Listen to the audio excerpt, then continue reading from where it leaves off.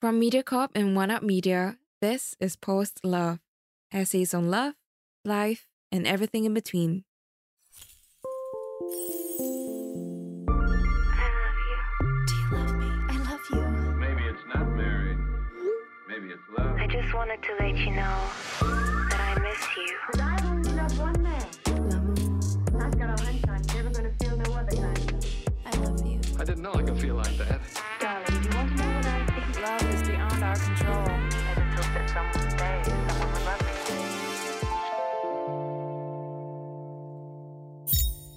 A big fat apology. Call it what you will. Plus-sized, corpulent, heavy-set. The labels never mattered to Mike and me. We found solace in the fact that we were in this together, navigating a world that often didn't understand or accept us. Personally, my life was framed by obesity from the start. Born into a family where being overweight was the norm. Growing up, admitting hunger among friends felt like a confession, one I was too scared to make. Flirtation always seemed like a setup for ridicule, leading me to seek refuge at the furthest corner of the bar, nibbling away at the comfort of stale countertop peanuts. But what many didn't realize was that avoiding unhealthy foods wasn't always within my control.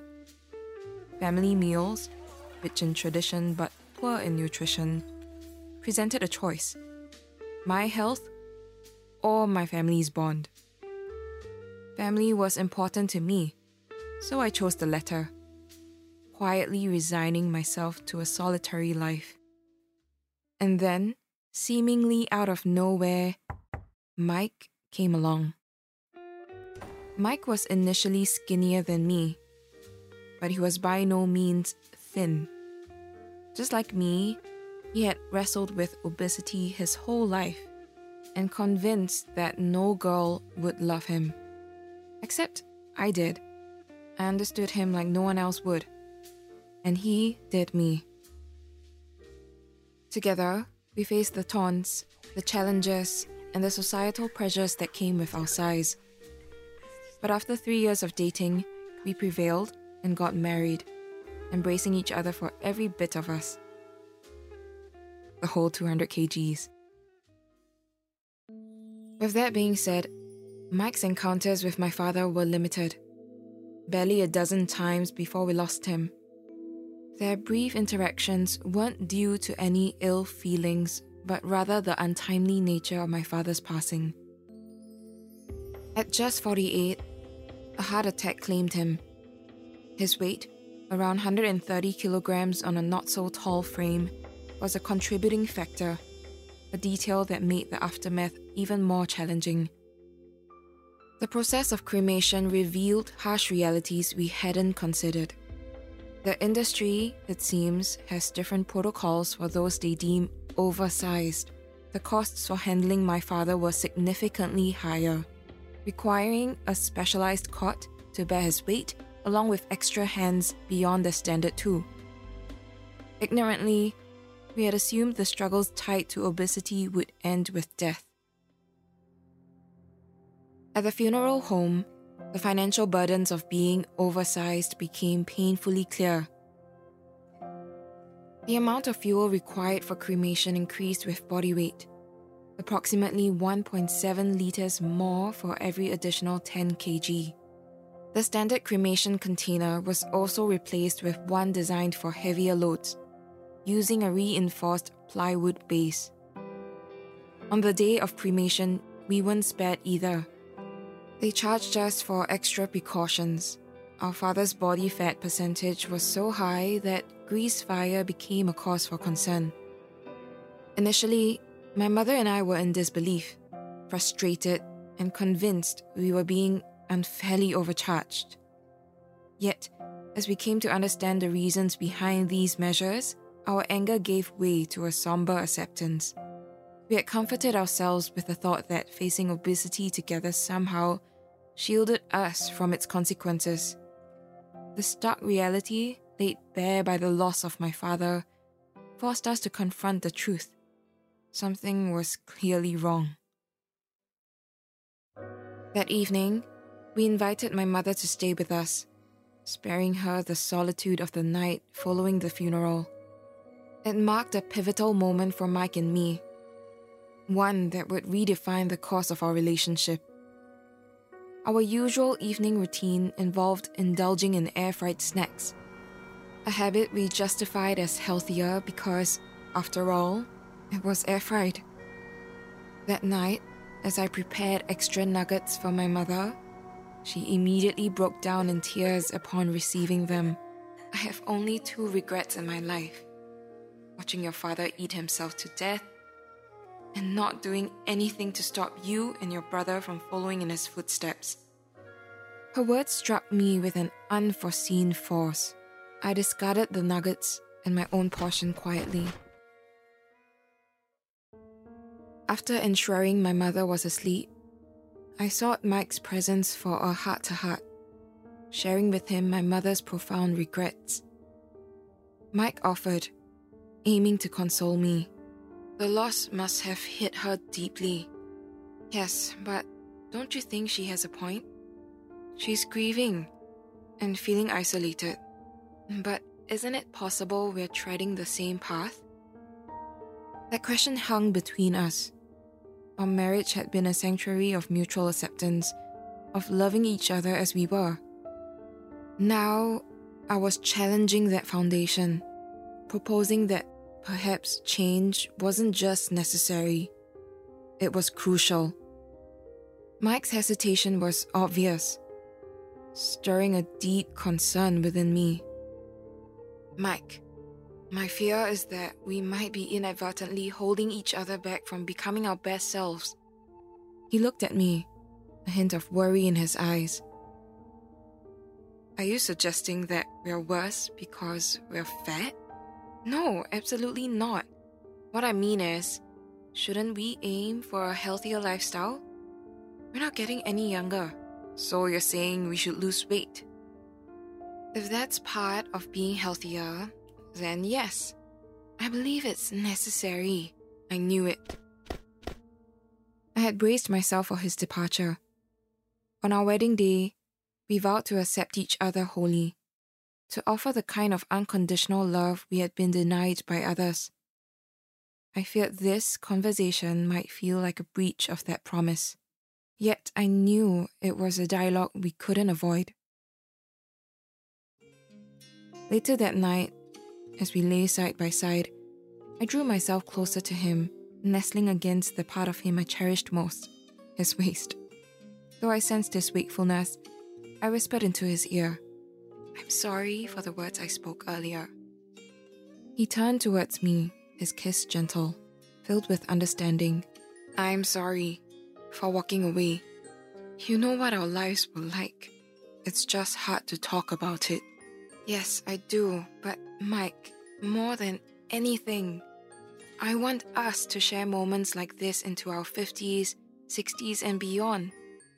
I can't bear the thought of ending up like my mother, alone." He sighed. "Okay, I promise you won't."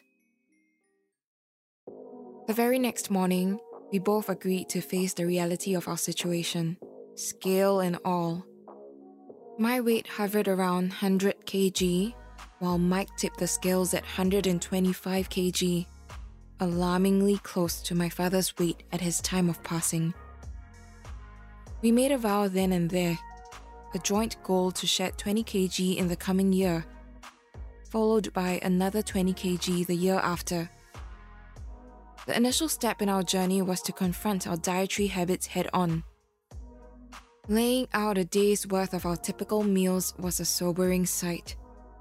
Breakfast alone was equivalent to 2 fast food meals each, often consisting of the heaviest pancakes or slices of bread drowning in maple syrup. Lunch was no less indulgent, with double portions of meat, particularly fatty roast pork, accompanied by a sugary coffee that did more harm than good. Throughout the day, our consumption of soft drinks was unchecked, leading up to a dinner that mirrored lunch, and a supper that doubled down on our breakfast choices. With everything laid bare, the path seemed straightforward. Trim the excess. We agreed to cut out the extra elements of our meals. No more additional servings of pork, so we allowed ourselves the occasional indulgence of savouring the fat. Embarking on this journey was anything but easy. The adjustment period was particularly challenging.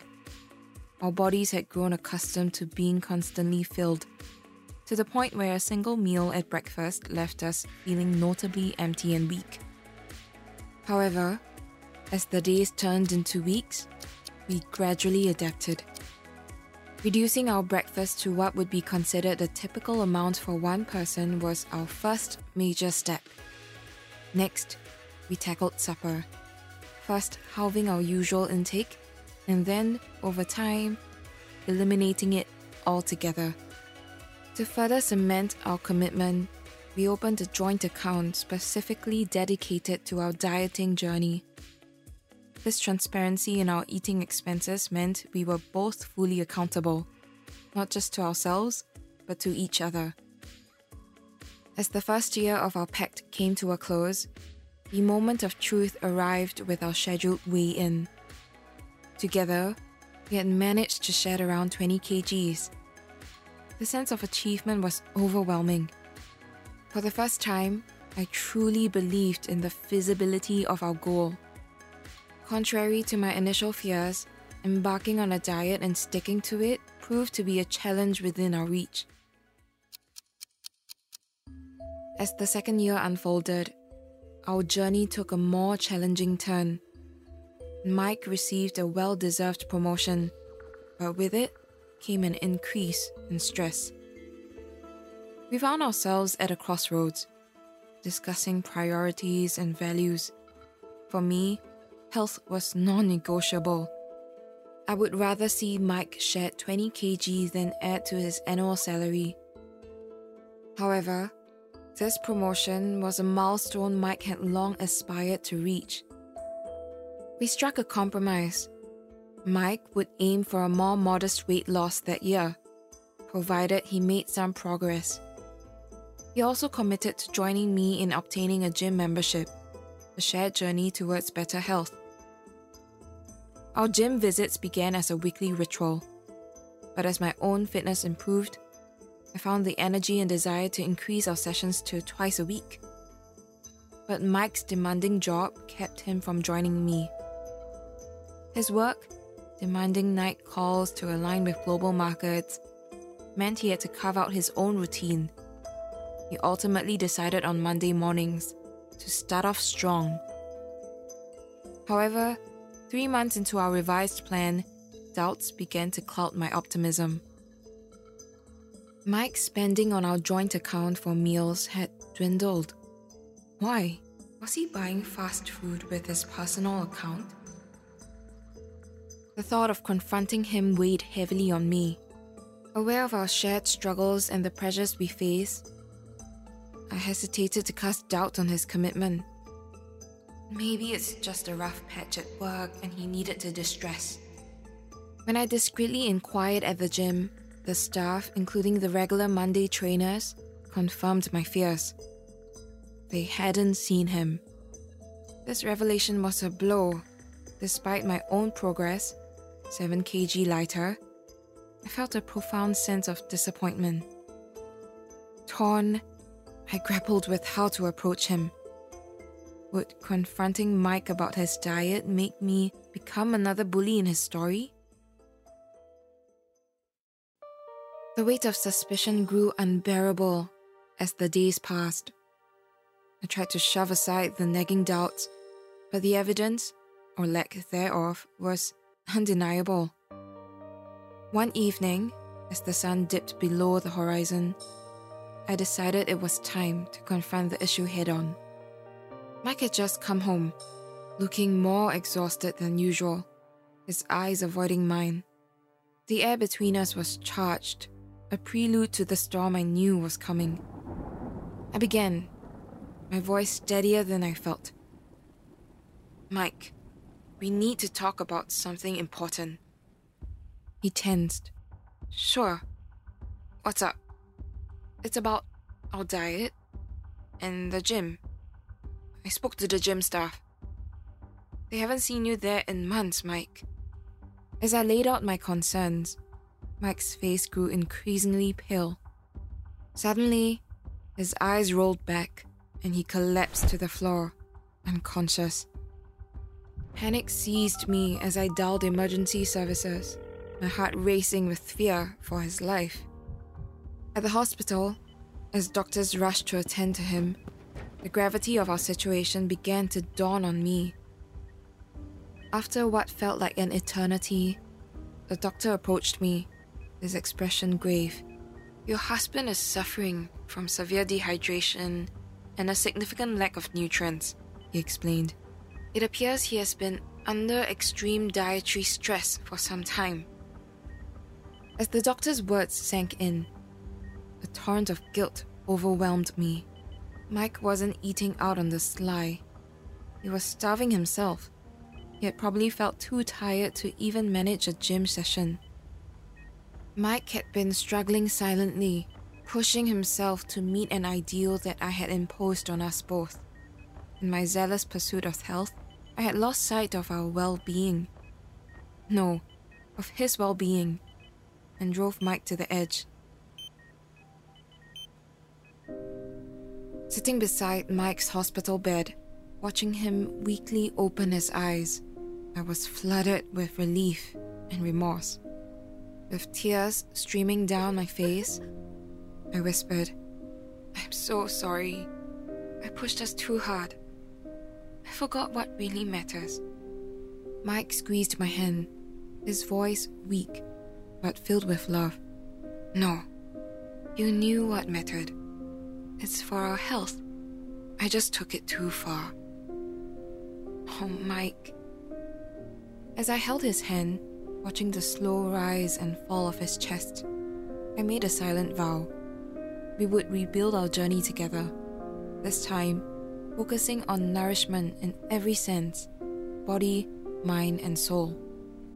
Our love, I realized, was not just about accepting each other as we were, but about supporting each other's health and happiness without losing sight of what truly matters. Thank you for tuning in to this episode of Post Love, brought to you by MediaCorp and produced by One Up Media. If you would like to share some feedback or share your own stories, drop us an email. Our email is found in the description. This episode is produced by Guang Jin, script by RC, edited by Alex, audio experience by Ethan Sam, Wang An from One Up Media, voiced by Gloria. Special thanks to executive producers Danny Cordy from MediaCorp. We hope to see you again soon in the next episode of Post Love.